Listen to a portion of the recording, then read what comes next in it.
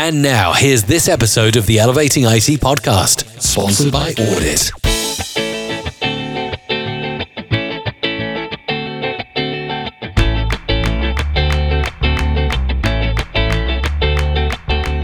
Hello, everybody, and welcome to the Audit. Oh, I'm sorry. Well, all right. You're going to do it. Go ahead. You go. Man, you ruined it. Go ahead. Let's start. Ready? I was trying to steal your thunder. I was trying to have some fun with this. All right, go for it. I don't know what to say. Welcome everybody, people to the podcast. Elevating IT podcast. I'm Frank DiBenedetto here with my co-host, Mike Brooks.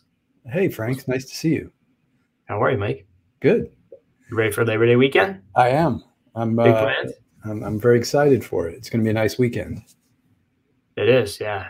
Starting to get cooler out now, but the weather's still nice. So yeah, it's going to be nice here in Connecticut. I know it won't be nice in New Jersey because it's never nice in New Jersey. We're in that period where it's like nice in like the early part of the day, and then you get like the violent like rainstorm, looks like a tornado for like a half hour, and then an hour later the sun's back out. So that's that Florida stuff. Yeah, it's been crazy. Wow. All right, so today we have and Frank's punchy today because we've got a 3-day weekend. I'm pretty excited. Yeah. So you're going to work only half of the weekend, right? You want me to tell you what I'm going to be doing?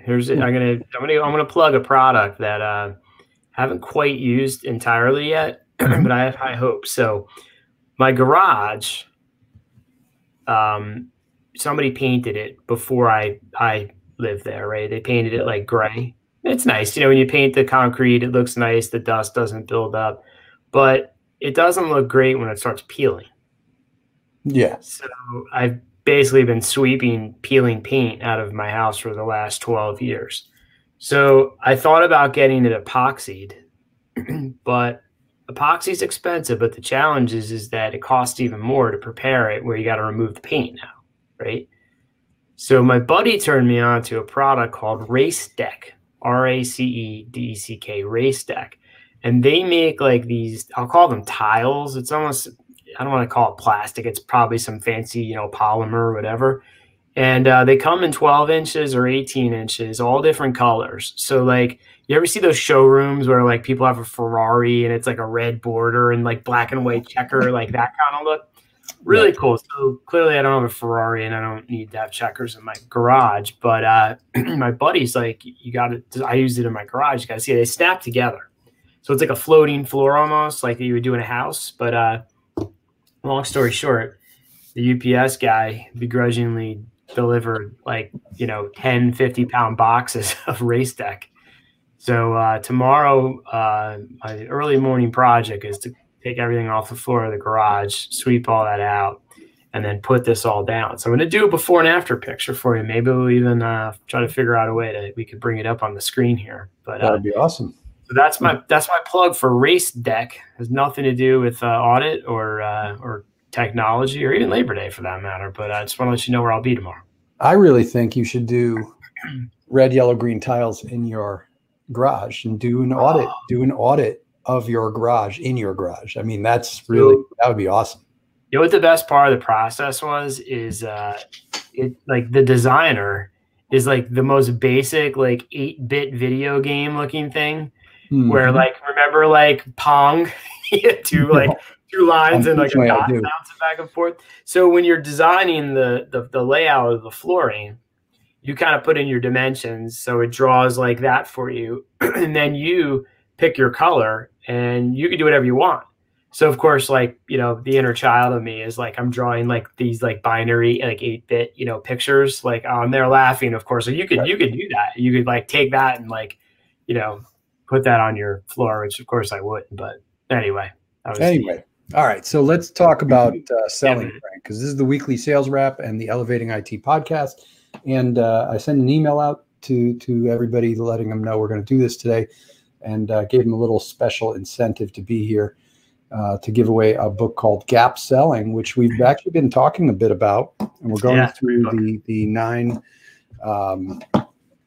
points that start that book. So we're going to send one person who's listening, but the trick is you have to comment because we have to know who you are. So comment in, say hi, say something funny, tell us a joke, Tell us who you are, where you are, whatever you'd like. But we need to pick a winner at the end of the show today. And we're going to talk about number 8. We're getting down to the wire. We've been covering this the past few days, past few weeks, I want to say. This is the 8th week. And what we're talking about, and Frank, why don't you give kind of a synopsis of gap selling? Because it's there. And let me back up a little bit. There's me and Frank tend to tell each other to read stuff. So I'm going to set the table for this. Me and Frank tend to send each other like blog posts, articles, books, and say, you got to read this because it explains exactly what audit is and why audit works. And we get excited about it. And I've done that to you. You've done that to me. And the cool thing about it is if you get a sales book, you're going to stumble across something in it that tells you the story of audit a little bit. And I want you to explain a little bit why gap selling excited you. Well, I mean, reading the book after the fact was exciting because it explained exactly why audit works. And what was kind of cool is that we happened upon the audit report and then tried it and knew it worked. And, we started to realize that style report was resonating with prospects and then with clients. And reading the book explains exactly why. And, the simple concept of gap selling is basically you are anchoring your prospect in their current state, helping them understand where they are. And then you're showing them a future state and getting them emotionally invested in that. And the difference between those two states represents your gap. The gap is the value of what you're selling. And that's, the essence of what audit does. And, some people overlook the simplicity of it and think that, you have to make it more complicated because it's technology, and in this industry, tends to be confusing and complicated. But honestly, it works really, really well. And that book, Gap Selling, explains in greater detail why that is. And I know today we're talking about number 8 and the truth bombs about selling. And do you want me to reveal that one, or do you want to do it? Well, go for it, man. You kind of alluded to it already. So yeah, so it's all about the future state, right? That's number 8. You've got to get them emotionally invested in the future state. What's interesting is that I used to think that this is what I was doing with the proposal, right? So if you think about what would happen is I would show up, I would pitch, an assessment. Really what I was doing was fact finding just so I can create a proposal, right? And when I would come in with the proposal, that's their future state. Now, to me, it meant something, right? Because I understand all this stuff. And what they don't understand are the line items on there, right? So there's no emotion for them. They're just completely confused. I say, hey, here's your future state. It's going to be X dollars a month. That they understood. It's the only thing they understood in that future state was how much it was. And the only basis of comparison that I gave them to, or even a reason to make a decision, had to do with them comparing that number to somebody else. And if I was the cheapest guy, I could win the deal. If I wasn't, then I wouldn't get the deal. And so that's like the wrong way to do this, right? The future state should not be presented in a proposal. In fact, I don't even use a proposal unless they're ready to sign, and that's just a formality. It's almost like I treat that like the master service agreement. Right. What we need to be doing is we need to get them invested in that future state and get them to understand what it looks and feels like. And that's what that audit report does without confusing them or making it complicated. It gets them to see like, wow, I could be close to 100 on a 100-point scale, or I could be almost all green, whatever. Those are all triggers of measurement. And really important, we talked about this is why you need to show them the current state, right? Because if you are trying to get them emotionally invested in the future, but they have nothing to compare it to, then again, you failed on the gap. So you could fail if you don't, anchor them in current. You fail if you don't show them the future, right? So it doesn't work if you go, well, here's where you are today, you're bad, here's your proposal. That doesn't work, right? If you skip, here's where you are today, and just show them a proposal, that's really bad. So, again, the audit report helps us easily show a before and after. It's really what we're doing, comparing the two and helping them understand, what it takes to get them there. And what's great about this too is I met with a client, or I should say prospect, yesterday, and they don't quite have the budget to be where they need to be. So we established a budget for them. And now my job, and they understand this, I said, my job is to get you the best I can for that budget and do the priority things first, right? So when I come to them, they're not going to be at 100. They might not even be at 90. They might be more at an 80.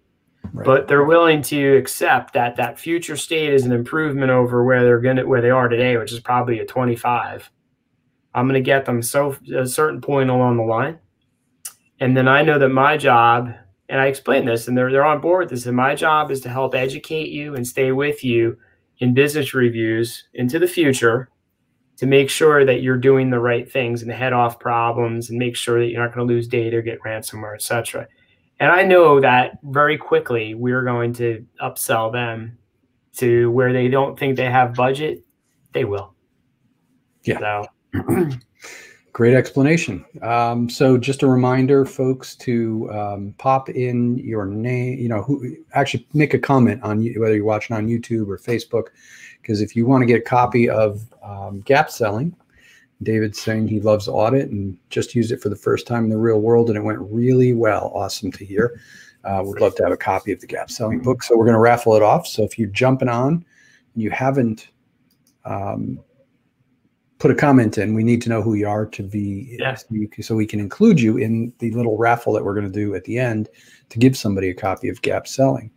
And Marcel asks, is there some sort of network scanning tool that helps populate the audit tool? No.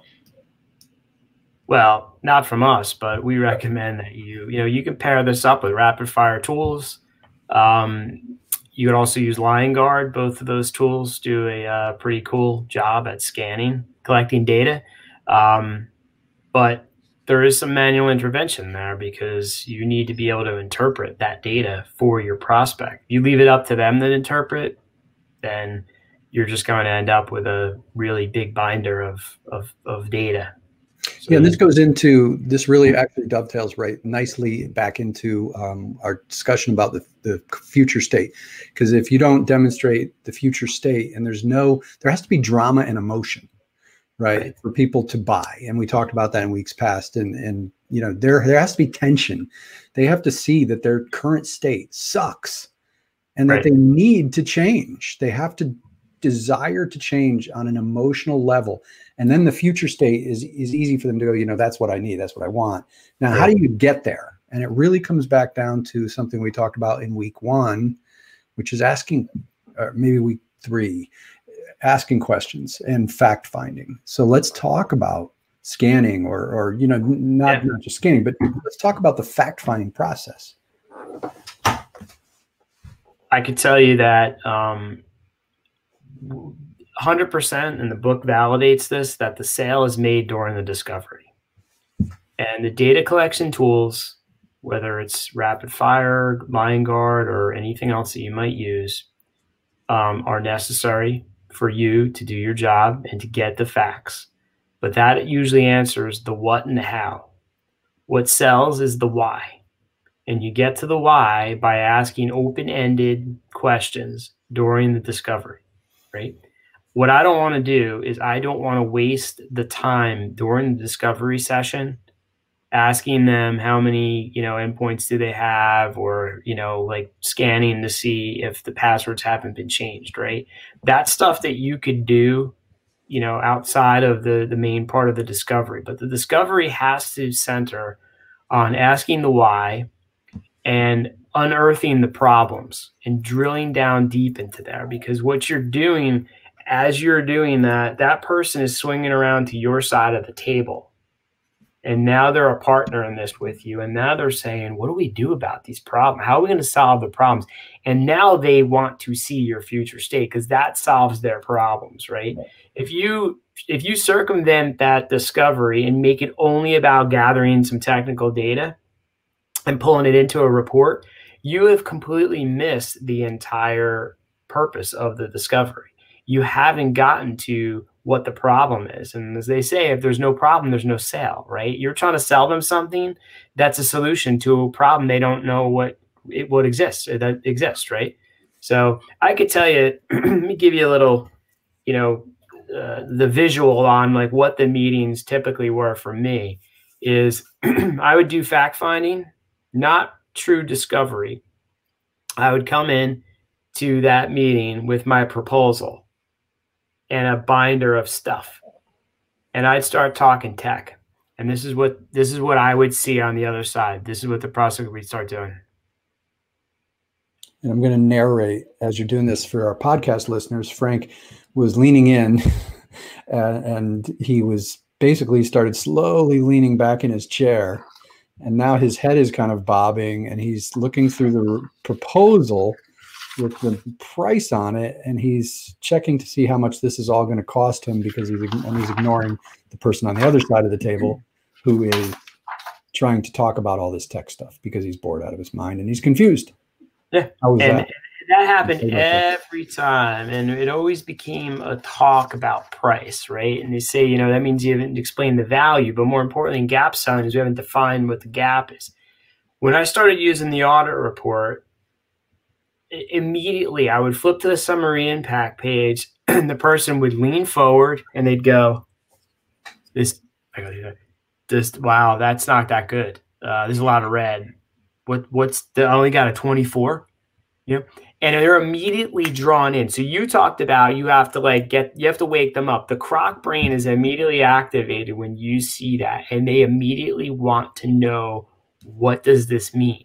And now you're taking them down that journey. And when we're done in a very short period of time, without getting real technical, they understand what the current state is. Now it's perfect time to show them the future. So, hey, I put together a solution for you to all those problems that we talked about. And now when they see that visually, all the green, the improvement of the score, and you tell them how much that is, that's the value of the gap, right? Right. No need to pull out the data from anywhere to show them all the data. And I think a lot of MSPs feel almost like they're, I don't know what the right word is here. I would say gyp. They feel like they're gypping the prospect if they don't take them through all that detail and nitty gritty, right? Like for some way they're being like ripped off. Like, you didn't show me all the data. Like how? And people, we hear that too. MSPs, well, how do they know that you're telling them the truth? Right. What? That's what you're worried about as an MSP, that your prospect doesn't believe you? Like, first of all, you got to have confidence, right? And you have to know what you're doing. I mean, you have to believe in yourself. I go in there, I know what I'm talking about. I never, ever think to myself, gee, I hope the prospect believes what I'm telling them.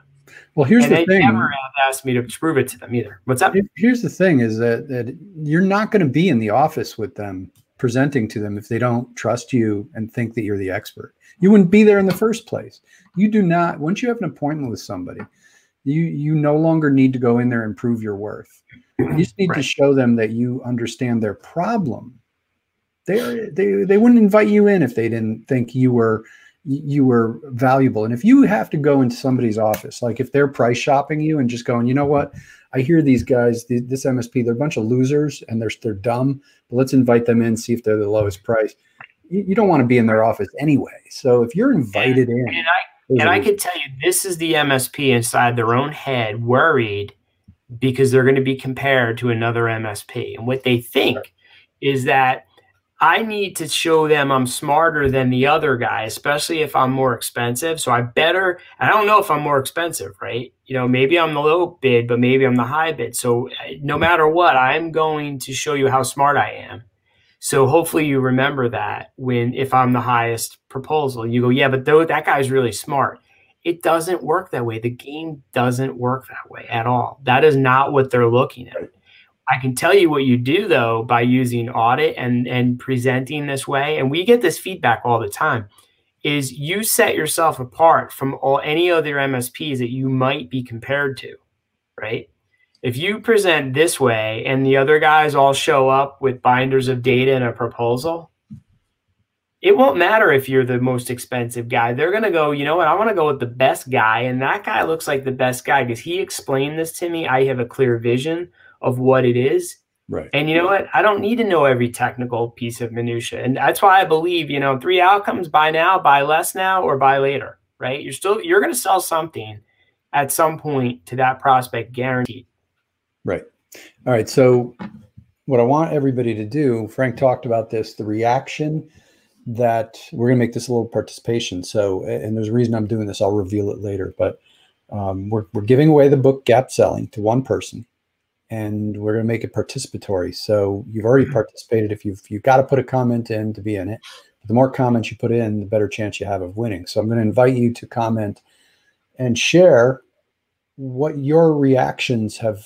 What reactions have you guys seen? So Frank illustrated. I did the play-by-play of Frank illustrating what his prospects used to do across the table from him when he presented with the tech, when he tried to educate them.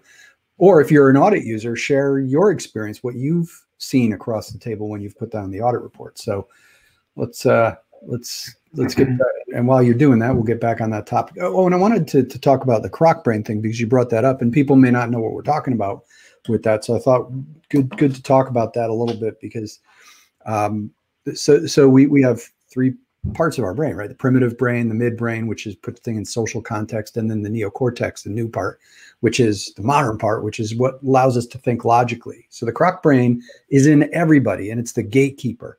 Like the croc brain is what keeps you from driving down the road and getting distracted by every squirrel that you see, because it's not new, it's not novel, it's not like if you saw a bear crossing the road, you'd be like, oh my God, what the heck? You would stop, you'd pull over, because the croc brain is like, that's something new, interesting, let's go look at that. And now the mind is focused on that. So if you're not presenting in a way that's interesting, that's emotional, that's novel, that's new, that's different, the croc brain just goes, we don't need to worry about this. Let's do something else. Let's think about what we're going to have for dinner while you're talking. Right. So, and that's the lean back mode, right? Exactly. Let's see what Rich has to say here. Rich is asking, how would you use audit on a business that has very little IT assets now, but within 6 months opening a new facility with 10 to 15 users? Well, it always starts with the problem, right? So what I would do is if you're sitting down with, and assuming that's a prospect, you sit down with the prospect. I always say, so what brings us here today? Like, why am I even here? Like, you obviously think you need, a technology company. Tell me what you're trying to do. Right. And it goes back to the reason why you're doing that again is all about understanding the current state. Because if you don't understand the current state, you cannot demonstrate the gap. You will show no value, and the future state won't matter to them. So you have to start, you have to get to their why. Right. And here's the point. What was that gentleman's name? Rich? Is that Rich? Rich. Yep. Rich. I don't know. Can you see that? Can you see the comments when I post them? Yeah, I can, but it went away. So what I would say to Rich is that the goal of this is to get that business as your client. So I'm assuming they're a prospect, they're not already a client. We're trying to get them as a client. So what we want to be able to do is find out what their current problem is now. It may not be what their problems are later. And, there might be a bunch of things that you would sell to them when they open that new facility, but that's down the line. What we're trying to do is get you the client right this minute, right? So we focus on what the current problem is. And maybe it's a small slice. Maybe his email is not just working right now, and he's worried about spam and phishing scams, stuff like that, right? So maybe you show him that on an audit, and maybe the other stuff is still red, and you go, these are things right now we're not going to solve. So you're at a 20. I'm going to get you to a 40. There's a lot of room to go, but we're gonna address that once we get your new facility underway, and then we'll layer those pieces in. That's what we talked about, being able to phase this in. But they'll appreciate the path and the vision, and what they're going to look forward to in those business reviews is continuously turning those red boxes green, and then they will feel that that's the improvement, and they're getting closer to that finish line. And you'll be able to upsell and cross sell all the other solutions in your stack at a later time that they might not buy right now because maybe they're too small or they don't have an immediate need. Right. I'm going to read David's comment here. Frank is spot on. I used to have prospects feign sleeping to make me aware that my presentation was boring. The first audit report I presented, the guy kind of laughed and said, well, I guess that's better than I thought. And they had a 28. They were very insistent on keeping the report.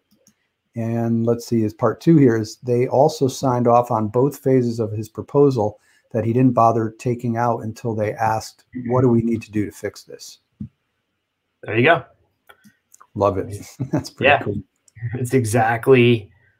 One of the reasons why I came up with the idea for the summary statement was because I remember talking to a prospect and they cut me off and they go, look, what's the bottom line here?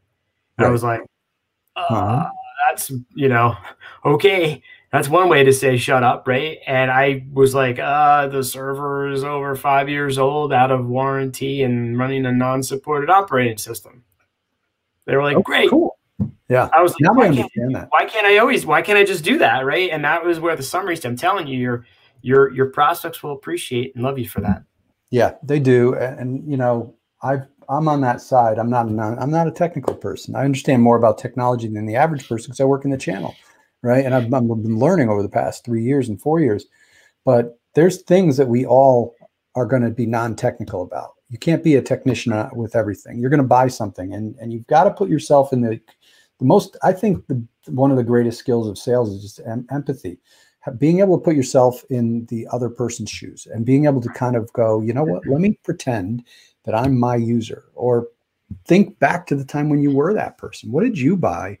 And you're just confused. It's confusing if that person hasn't done the right work of asking the questions and getting to your why. It's going to be frustrating. Can I bring up another quick point on that? Yeah. Sometimes they aren't a good prospect. Well, yeah, exactly. And what this also does is if you can't get to the why and there's not a good problem, or if there's not a gap or the gap's not wide enough, you could say, listen, I don't really think we're going to be able to help you. I was watching Shark Tank last night and they were telling the guy, they said, listen, you're doing pretty good on your own. Like, I don't think I could bring value. You don't really need me. Or sometimes those guys tap out and say, I don't think I can bring value to your situation. I'm going to tap out because there's other stories. So the gap selling will save you the headache, because we all have those prospects that we're chasing and we're dying to get, and we tend to want to help everybody. I think that's an innate nature of MSPs. I think we're all driven by an innate desire to help SMBs, right? Sure. But they're not all primed to be helped. That's the reality here. You can't help them all, right? And gap selling, if done properly, will save you a lot of headache, and also the prospect. You say, listen, I don't think we're a good fit for you. There you go. Right. Move on. I've told that to one or two that I thought were just playing games with me during the process, and I just take myself, I take it away from them. You'd be surprised how many of them come back. Oh, no, we're interested. All right, well. That's very powerful to do that kind of thing. Absolutely. Let me post up Steve's comment here. He said, Steve from North Vancouver, prospects used to care about the thickness of the document. Nowadays, it's can they understand it? Does it solve a current pain point problem that they have? Well said. Yeah. Absolutely. Yeah, they said that we used to be in the tell me, and now we're in the show me era of selling. Before the internet, you would come in, people didn't know who you were, right? They knew nothing about you. You'd have to come in and tell them that your grandfather started the business in 1961 and, all your accolades and all that crap. Now they don't, this dovetails into next week's conversation, but they don't really care so much about that. It's more about showing me what you can do for me, right? They already know who you are. They've been on LinkedIn. They read your bio. They're on your, they stalked your Facebook page. They looked at your website. You're well beyond that point. Now it's more show me. I think that comment perfectly, proves that. Right. Well, that's a great way to end this week's episode and let people get to their weekend. We do have to pick a winner, though, Frank. So I'm going to ask you